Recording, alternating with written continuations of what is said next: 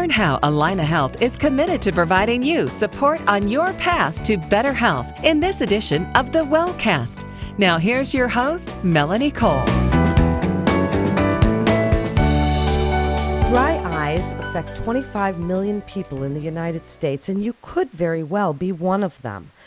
My guest today is Dr. Carol Johnson. She's a licensed optometrist at Allina Health Inver Grove Heights Clinic. Welcome to the show, Dr. Johnson. So tell us a little bit, what exactly are dry eyes? Dry eyes is a broad term used to include scratchy, gritty, and a bothersome feeling that can be caused by a myriad of conditions. So what would the symptoms, would it feel like you had something in your eye all the time? Would it feel that scratchy, gritty? What would it feel like? The most common symptoms are a scratchy feeling in your eye, as if something's in there that doesn't belong.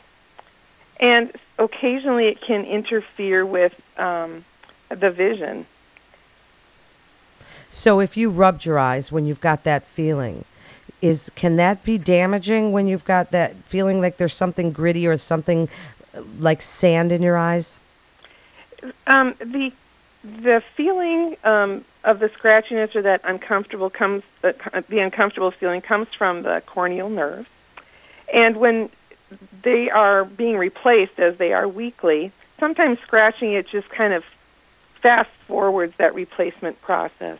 So it often doesn't cause a problem, but if the cornea is fragile, it can cause an abrasion.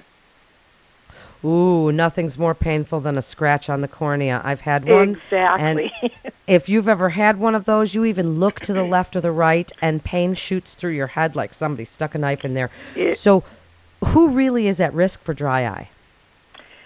The most common demographic is in the elderly and in women.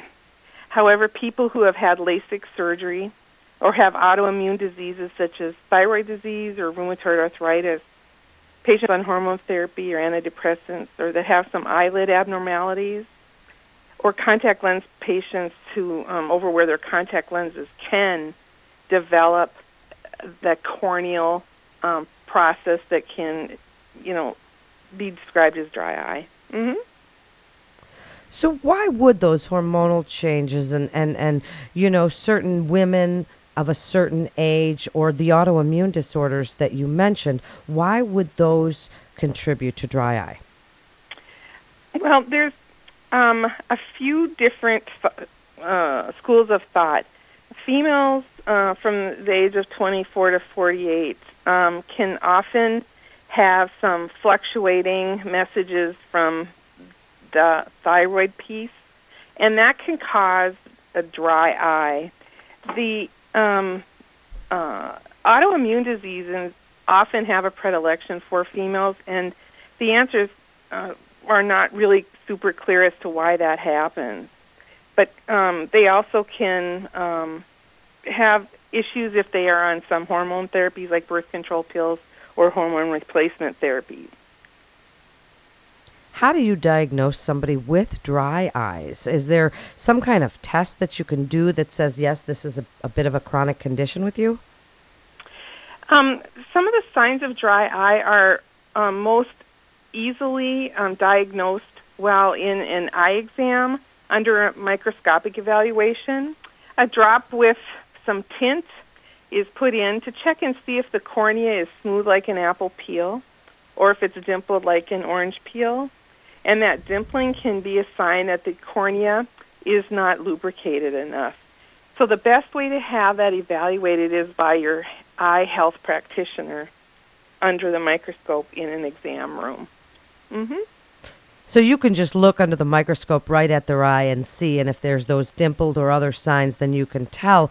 Now, with all, Dr. Johnson, with all of the computers and screen time we, are in these days, is there any correlation between the amount of time we spend in front of a screen and dry eyes? One of the studies that discusses these two concepts has shown that with prolonged screen use, there is a decrease in the blink rate. And the Blink Rate lubricates as well as sort of replaces some of those surface layers on the cornea. So the best thing to do with excessive screen time is to take a break, remember to blink, and keep in mind that everything in moderation. Absolutely. You don't want too much screen time for your eyes. Now, how do you treat it when you've diagnosed somebody with it? What can they then do about it? They're in 4 categories usually. Artificial tears, and they can be preservative-free if people have a reaction to the preservatives. Ointments, oral therapies, sometimes fish oil can be a preventative component in modulating inflammation, as well as punctal plugs. And there are some really surface surgeries that can be used in extreme circumstances. So, Dr. Johnson, how long do these treatments work? If you're talking about something topical like artificial tears or ointments, do you have to keep taking these things for the rest of your life? Is this something that goes away? Are you going to be one of those people? I've seen those people sometimes with the artificial tears, and they keep blinking them in their eye all day long.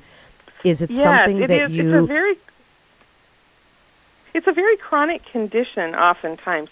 The cornea is the clear window in front of the iris, or the colored part of the eye, and it is perpetually replacing itself. So each week we get a new cornea, and so the chronic nature of the usage is because we get a new tissue that is suffering each week. So based on how the process started, right? So if it is because there's a contact lens solution reaction, sometimes those artificial tears can be short-lived. If the reason that the dry eye exists is because of autoimmune diseases, that is a lifetime and chronic issue to, pay attention to. Restasis now, I've heard is about No, that's okay. I've heard about a prescription currently on the market called Restasis. Tell us a little bit more about it. Restasis is an eye drop that is prescribed 2 times a day for several months, usually through the life of the disease. It requires a daily commitment, and it's about 6 to 9 months before the maximum medical benefit is received. So it's common in patients who have an underlying autoimmune disease, for instance, rheumatoid arthritis. The stem cells around the cornea that help make the cornea have a little hiccup, and so Restasis actually addresses a little bit of the hiccup on how the lacrimal system, or the system that makes tears, rebuilds itself. So it takes several months for the maximum medical benefit to be achieved, and it does require a commitment of twice-a-day eye drops. So it is a commitment for the patient, and it is a responsibility for the person that is trying to make that better. In just the last minute or two, Dr. Johnson, give us your best advice, please, on people suffering with dry eye and what they can do about it, and possibly even ways to prevent it. I'd like to have people know that artificial tears can be helpful for the short term. They don't affect the distance vision to the degree that ointments can. Ointments at night can be very helpful.